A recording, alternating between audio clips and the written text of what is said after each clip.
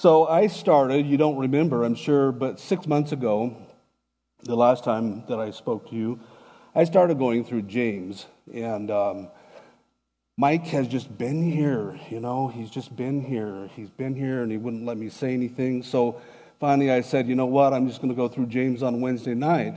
So I've been going through James on Wednesday night, but I still want to do this on Sunday because a lot of you don't come on Wednesday night.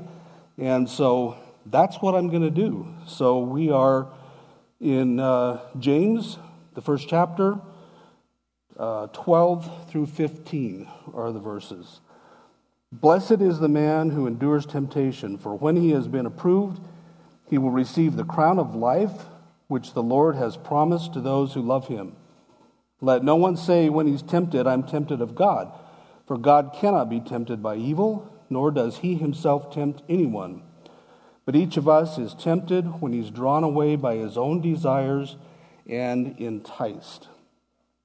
Then, when desire has conceived, it gives birth to sin, and sin, when it is full grown, brings forth death. Father, we thank you for your word, which lives on, which brings life. Father, we just pray that you would pour into us. Father, we pray that you would meet the needs of each and every person here, however unique they are. Bless us, bless them, and just speak through me today. In Jesus' name we pray. Amen. So, since it's been so long since we talked about James, I'm just going to say this because you probably don't remember. On Wednesday night, I had gone through for about a year and a half Romans. We've been going through Romans. Romans is the most beautiful theological treatise ever written. It's amazing. It's fabulous. James, on the other hand, James is where the rubber meets the road. Paul gives us all of the theological foundation that we need. James is telling us how to do it. This is how you live a Christian life. If you read through James, it's not very long. If you go home and read through James, he tells you how to live as a Christian. And so previously, James dealt with wisdom. He dealt with riches. He dealt with money. He dealt with putting God first in your life. And so earlier in the book, earlier in chapter 1, he talked about facing trials. And so now he comes back. He comes back to trials. How do you deal with facing trials? Within verses 2 through 4, he focused on ways that we could profit from trials. Nobody likes trials. I don't like trials. You don't like trials. Trials are not fun. Trials are they're like walking into school and you're told to sit down because you have a pop quiz. That's what a trial is like. Trial kind of, remember Charlie Brown? Charlie Brown said, "My stomach hurts." You ever have that experience? It's like you got a fist in your gut. That's what a trial is like. A trial is when you get the news that you have a very difficult disease. You're going to be very sick. A trial is like you get the news that somebody close to you has passed away. That's gives you the knot in your stomach, doesn't it? So nobody likes trials. What is up with God and trials? Why does God even allow us to have trials? Have you ever been with somebody and somebody close to them passed away, and of course they're distraught, they're crying. They say, why did God let this happen? We understand we're not immortal, right? We understand we are all going to die. But that's our response. Why did God let this happen? Well, we got to die sometime, right? We understand that. But our reaction anyway still is, why did God allow this? God works through those situations like that. He makes us into what he wants us to be. He works things through us. He works things out of us. The word for temptation, so he talks about James talks about overcoming trials. Then he moves on to temptations. The word for temptations literally means to put to the test. To put it to the test. Synonyms of that are assay, examine, or try. Some of you who might have been into geology or something like that, you would know what that word assay means. Maybe some of you have never heard the word assay. Assay is when they take gold and they check the purity of it. They test how pure it is. So God is trying to work us into being gold, right? You understand that when they dig gold out of the ground, it's not always totally pure. It has impurities in it. And so one of the things they do is they heat it up, and it burns out the impurities. What's left is gold. That's what God is doing. That's what God is doing with us. The trials that we go through, the temptations that He allows to come into our lives, it's all working to purify us. It's all working so that when we get to that point in life when either the Lord returns, which a lot of us think might be pretty soon, or we leave this world and we meet God face to face. So when we meet Him, when we meet God face to face, we are pure. That's the goal. That's what God is working towards.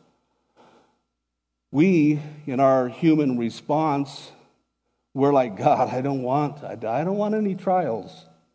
I'm good. I got enough. I'm doing fine here right now.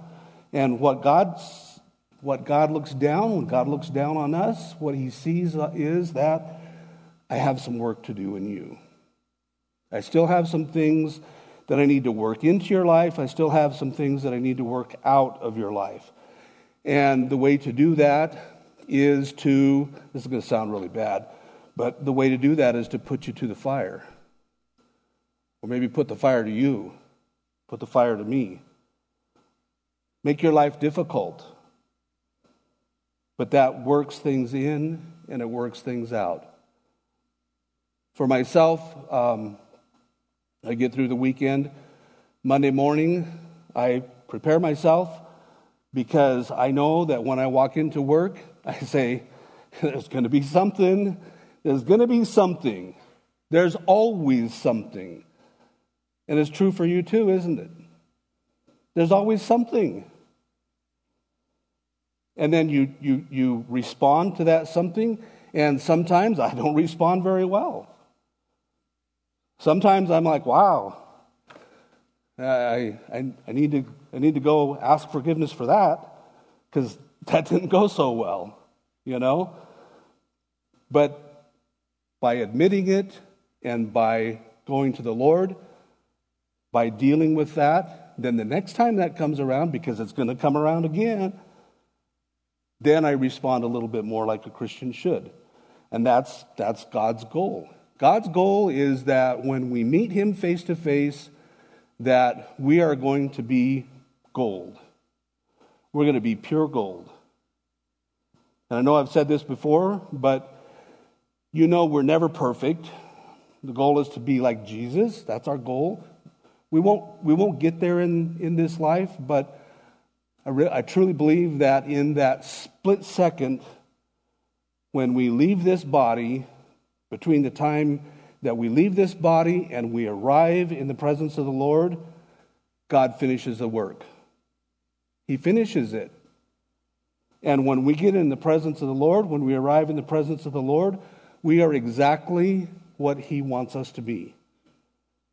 He does the work. He finishes it.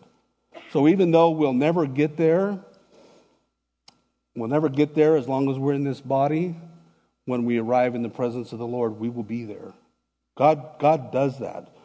God arranges for that. You know, temptation can be for our good, or it can be for our bad, can't it?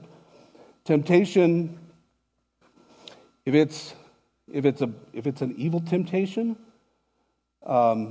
it can be for our harm, can't it? If we give in to some types of temptation, if we give in to that, It's not good for us. Some kinds of temptation may not be all that bad. You read about Jesus when he was tempted for 40 days in the wilderness. Jesus didn't give in to that temptation. He withstood the temptation. 40 days. 40 days. Can you imagine?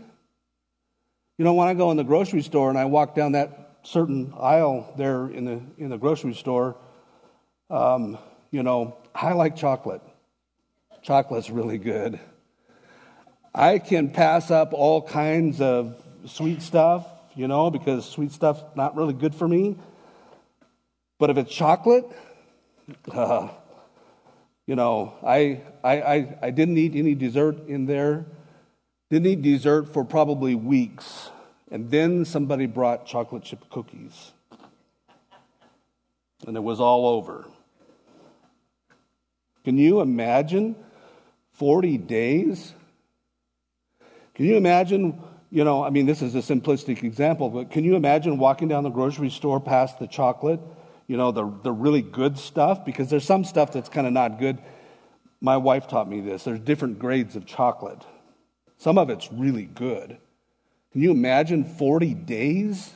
Every day you're walking past that and you're trying to resist temptation? Okay, this is nothing like what Jesus put up with.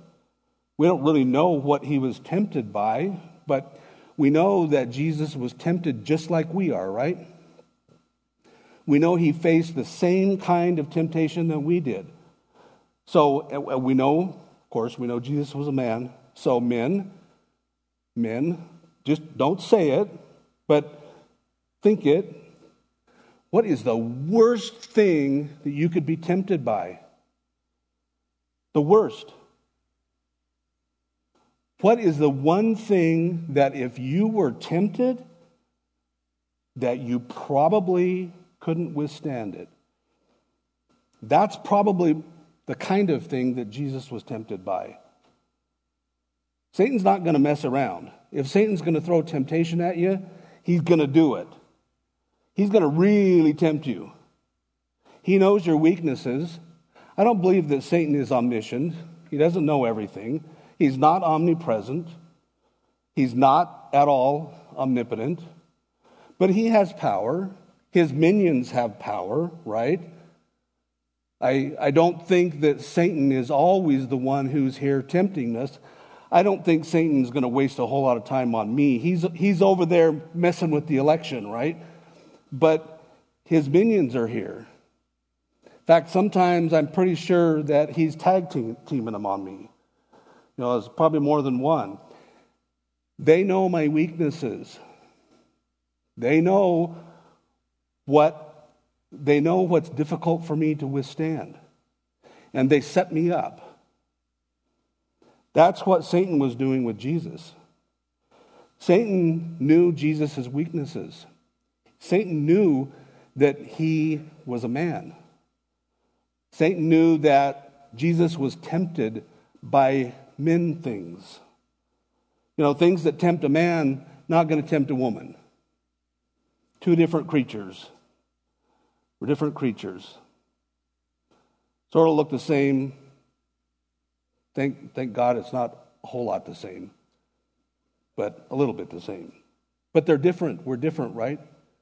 Things that tempt us when we're 15 don't tempt us when we're 20. Things that tempt us when we're 20 don't tempt us when we're 40. Things change, right? Hopefully we're growing. Hopefully we're growing and not regressing. But things change. They're different. But Satan knows. He knows what it is. You know, for some people it might be power. Some people it might be riches. For some men it might be women. Can't imagine that.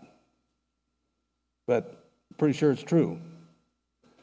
So these things are things that tempted Jesus too. And Satan threw those things at Jesus.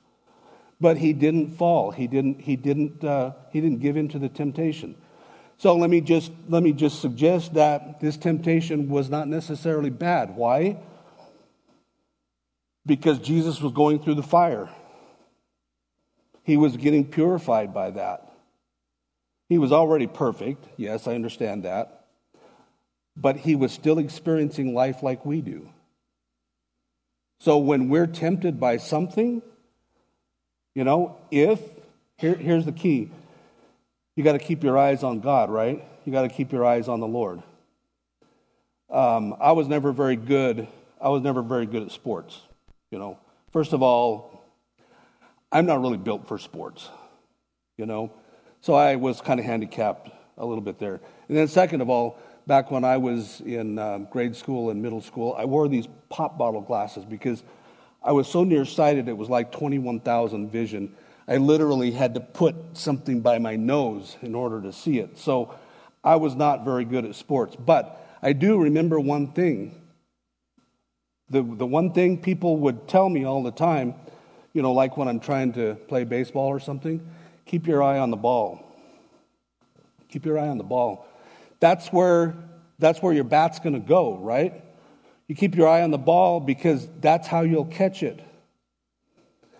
Very simplistic example, but keep your eye on God because that's where you're going to go.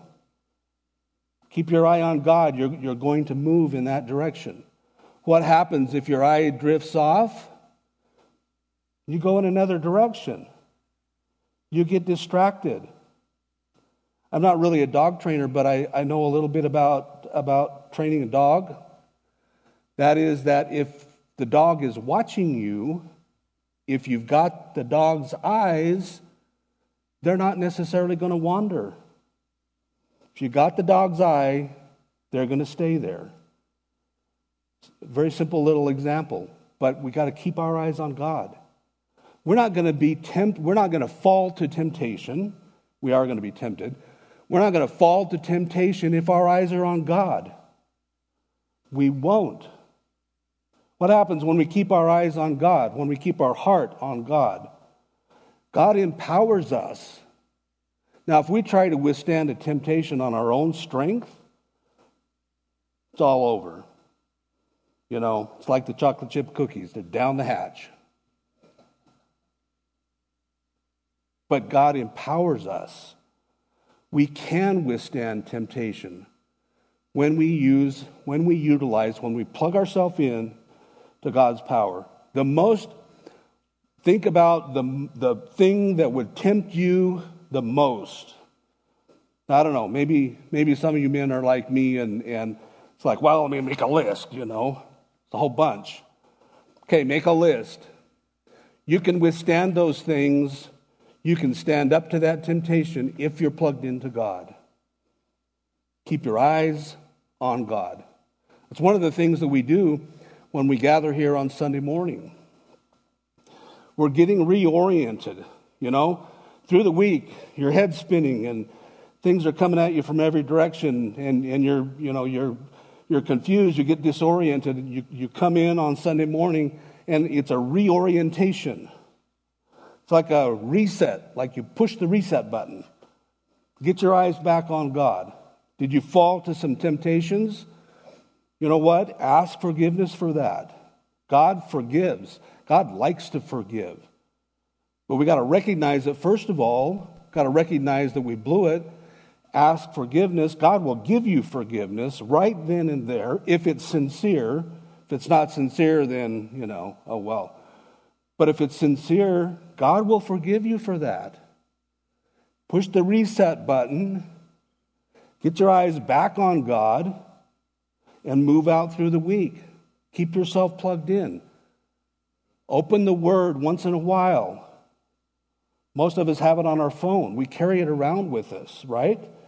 We don't have to carry this big old bulky Bible and think people are thinking that you're a Bible-thumping fanatic. No, it's on your phone. It's very subtle. You can even stand in the line, at the grocery store. You just plug yourself in a little bit to the Lord, and He will empower you to withstand that temptation. Then the temptation is not necessarily a bad thing. Why? Because He's working into you and He's working out of you things that need to come, things that need to go. And then you can, get this. You can be thankful for the temptation. You're kidding me. I'm going to be thankful for a trial. Yeah, because you know God's working in your heart. You know God's doing something there. He's allowing those things. Have you, and this is even scriptural. It says that sometimes we despair when we look at the prosperity of the wicked. Have you ever thought that? Have you ever thought, this guy is an absolute heathen and money is rolling out of his ears. He's got the cars, he's got the boats, he's got everything, and, I'm bumping along in my one-eye Toyota. What's up with this, God? This is so unfair. But you know what? If we look at it in that perspective, we can be thankful because we know that heathen is nowhere near God, right? God's not doing anything in him because he hasn't opened himself up to the Lord. God's not allowing trials in his life. Everything's going smooth for him. It's not going smooth for you because God is working. God's working in your life. God's working things in, he's working things out. Stuff needs to come and stuff needs to go. And so then we can be thankful for the trials. Nobody put up with more trials, I don't think, than Paul. Paul was steadfast on preaching the gospel. He was steadfast on moving from one geographical area to the other to share the gospel. And every place he went, he was beat up. He was beaten with a whip. He was shipwrecked.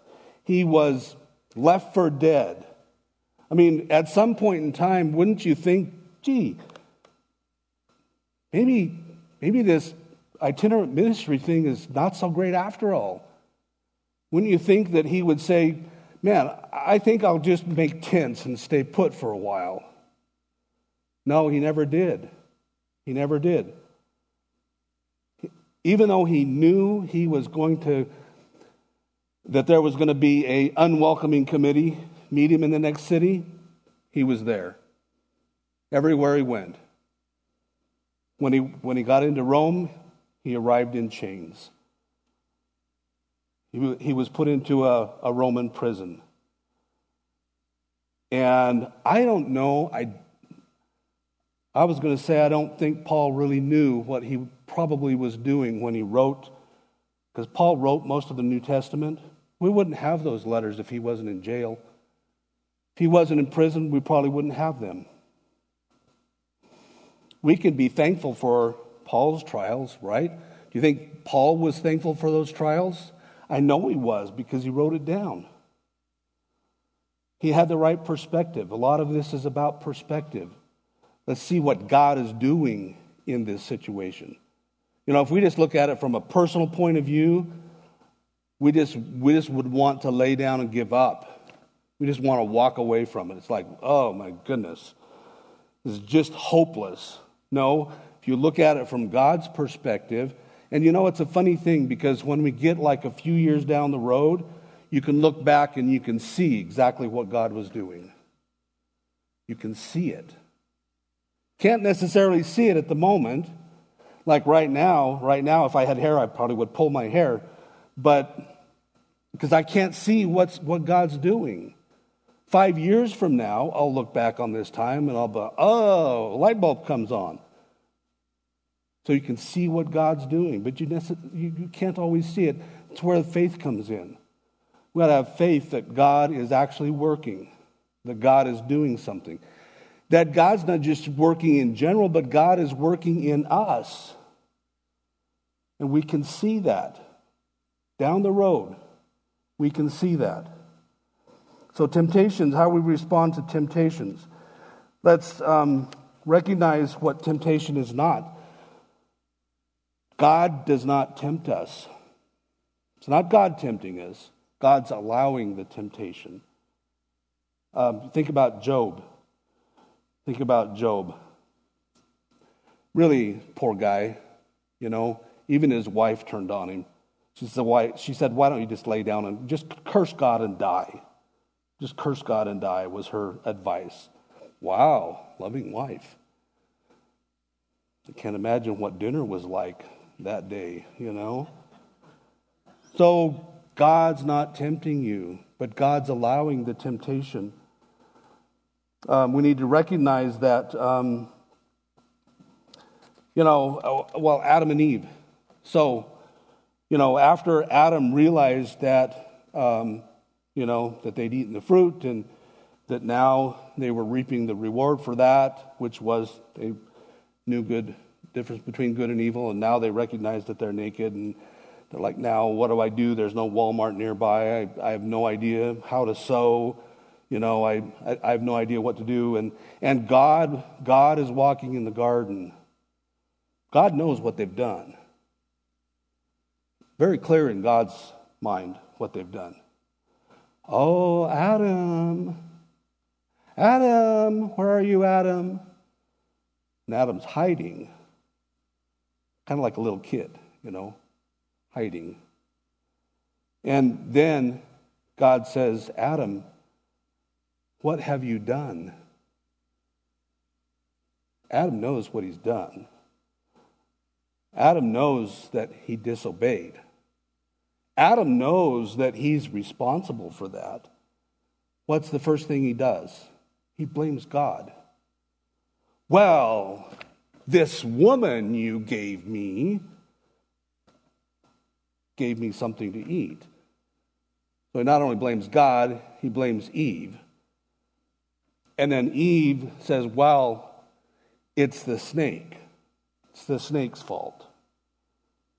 There's one thing about temptation. There's one thing about giving into the temptation.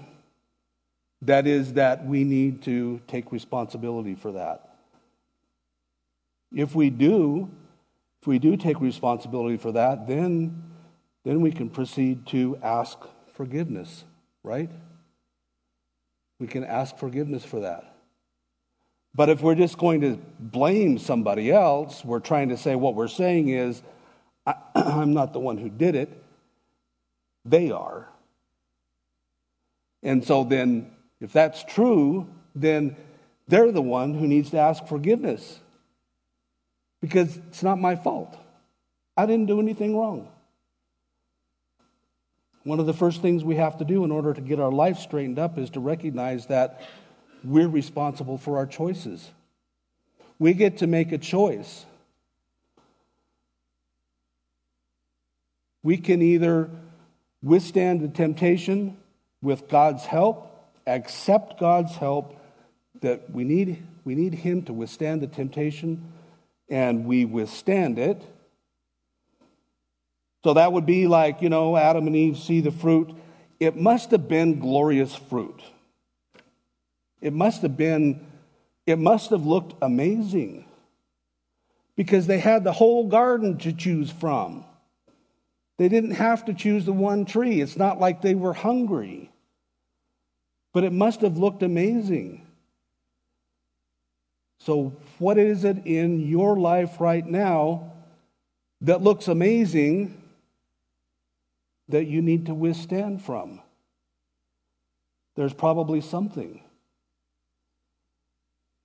Guys, you're probably looking at a new truck down on the dealer lot down there. Looks amazing. I saw one in a parking lot the other day, and I looked at that pickup. Those of us that are older, who grew up around here, if it only has 4 wheels, it's a pickup. All right? If it has more than 4 wheels, then it's a truck. So it's a pickup, big pickup. But this thing was amazing. This thing was incredible. This thing was like huge and beautiful red. And I was like, wow, I would love to have that. I would love to have that. That thing didn't really tempt me because it's completely out of my price range. So it wasn't really a temptation.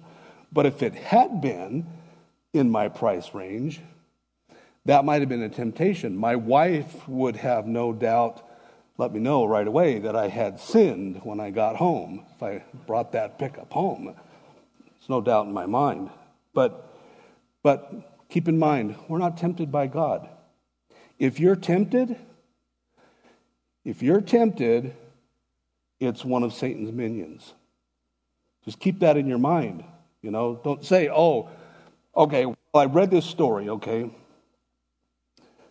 I'm completely off on a tangent now. But I read this story. A woman comes into the pastor, and she wants him to give her his blessing to leave her husband and marry someone else's husband.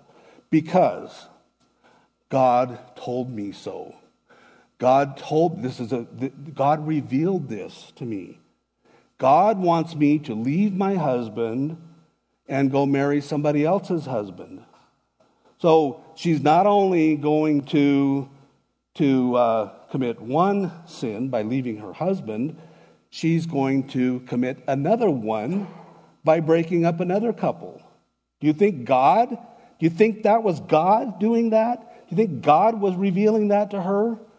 Somebody was revealing it to her, but it wasn't God. God will never go against his word. He'll never go against his word. If you don't find it in his word, it's not God. It's a spirit probably, but it's not the Holy Spirit. So when you're tempted by something like that, it's very simple. It's not God. It's not God. It's a spirit, but it's not the Holy Spirit. And if you got your eyes fixed on God, that will be very clear. There will be no question in your mind. You'll see that, whatever it is, the temptation, and you'll say, man, those little minions, they got a lot of time on their hands, I guess. They're moving around. They're moving around, and they're after me. Here's the funny thing. Here's the funny thing about temptation, is that when you resist it, it'll go away. The Bible says if you resist the devil, he'll flee from you. If you resist the devil in Jesus' name, he will flee from you. Imagine that. You have power over those minions. You have power over Satan's minions. If you resist them, they will flee. The problem is that too often we don't want to resist them. Too often we don't want to resist it. That's where we got to have our eyes fixed firmly on God. We got to keep our eyes on the Lord. We got to keep our connection with the Holy Spirit. The Holy Spirit is always with us. If you're a Christian, the Holy Spirit resides in you. And a lot of times, when I was younger, they always talked about your conscience, your conscience. Well, I want to suggest that that's not your conscience talking to you. That's the Holy Spirit. That's God's presence inside you. And God's presence is guiding you very quietly and very gently. And if you have an impulse to talk to somebody, and here's the funny thing about that, people will talk to me in odd places that I am in town. I don't know them. I've never met them. I talk to them for like 2 minutes, and all of a sudden, they're telling me all of their problems. And my response to that is that that's not an accidental thing. God intended for me to be there so that I could listen to them and I could give them some godly advice. Maybe it's something as simple as, you really need the Lord right now. Nobody can fix that for you. Nobody can go fix that. Or maybe it's to invite them. We have all kinds of things going on here. We have It always involved food. I don't know, but, food's a good thing. So, but, it makes it really easy to invite someone to something, doesn't it? You say, why don't you come on Wednesday night? We have food. Get a free meal, Or like, the Thanksgiving dinner that we're doing, and anyone is invited. Anybody at all. We don't check your temperature at the door. We don't make you wear a mask when you come in. We are a very friendly, accepting group of people. And it makes it easy for people to invite them in, doesn't it? It's very easy. But God does the same thing with you. He puts you in a place. Puts you in a place where it's a divine appointment. You're going to meet somebody, and they're desperate. They're lost. They need a word of encouragement, and that's you.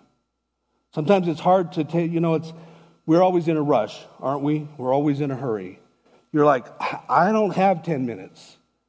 I've got to go. I've got to go. But that little prompting, the Holy Spirit says, wait a minute. Somebody needs a word of encouragement. Somebody needs a glimmer of hope. And that's you. If you just take 10 minutes, and invite them to a place where God's word is spoken, and it gives people hope. Gives people great hope. I cannot see that clock back there. I have no idea what time it is. Do I need to wrap it up? Okay. All right. Well, I have 15 pages of notes, and I've gone through 2. So, what's for lunch? I don't know. So, I'm going to try to wrap this up here. Oh, great! I actually went through a page without even looking. I'm going to just go here, say this. We're tempted by our own desires. We're tempted by, and in James uses the word lust. The word lust has taken on other connotations, right? If you think about what that word means, the word simply means desires. We're led away by our own desires. We're led away by things that appeal to us, appeal to our flesh. They appeal to our eyes. Maybe they appeal to our pride. And as I said, they change. They change as we get older. There's things that, I don't dream of being a basketball star anymore, right? Maybe there was a time when I was like, I can do it. If I just keep a positive mental attitude, I can do it. But now, at this point in time, reality has set in. And so that's not something that bothers me anymore. So having an awareness of the desires that are in our heart. And I'm going to pray. I'm going to pray this week for all of you. And I would like for you to do the same. Ask God to reveal to you desires of your heart that you need to get rid of, that you need to dispose of. All desires are not bad. Everything's not bad, If you desire a closer relationship with God, that's a really good thing. If you desire to be a help and be close to your brothers and sisters in Christ, that's a good thing. They're not all bad. This is where we go back to the firing of the gold.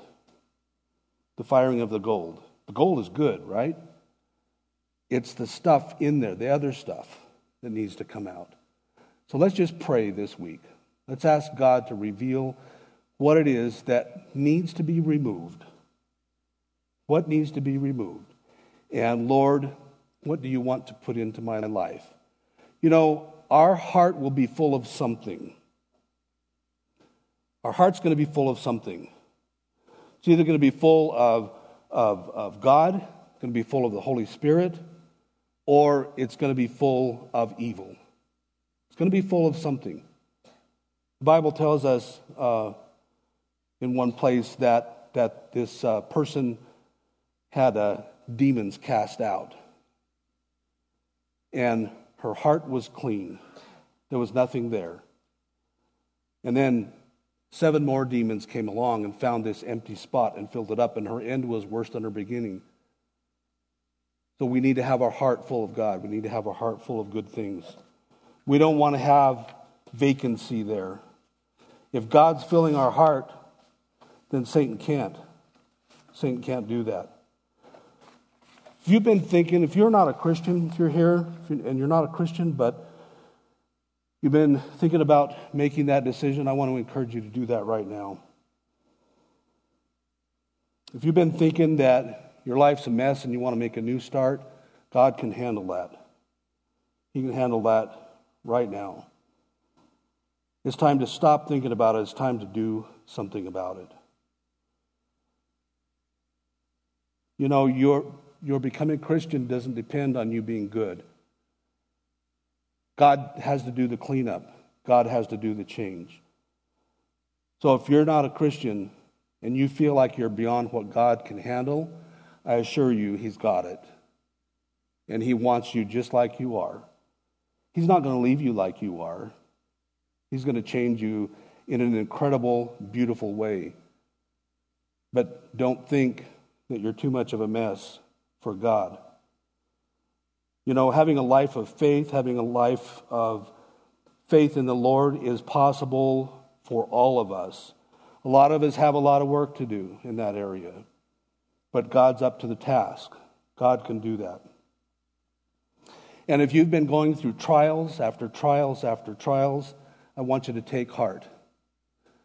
Because it simply means God's working. Keep your eyes fixed on God. Keep your eyes fixed on the Lord. Keep your heart full of His Spirit. So pray with me right now.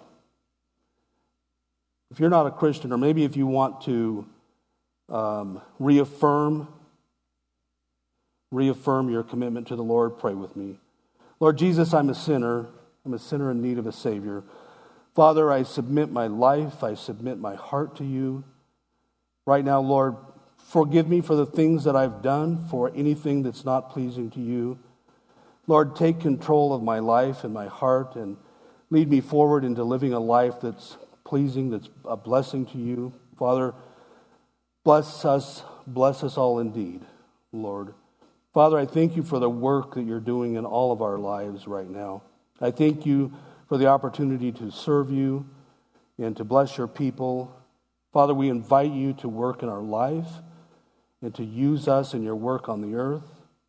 Lord God, Father, we submit to you.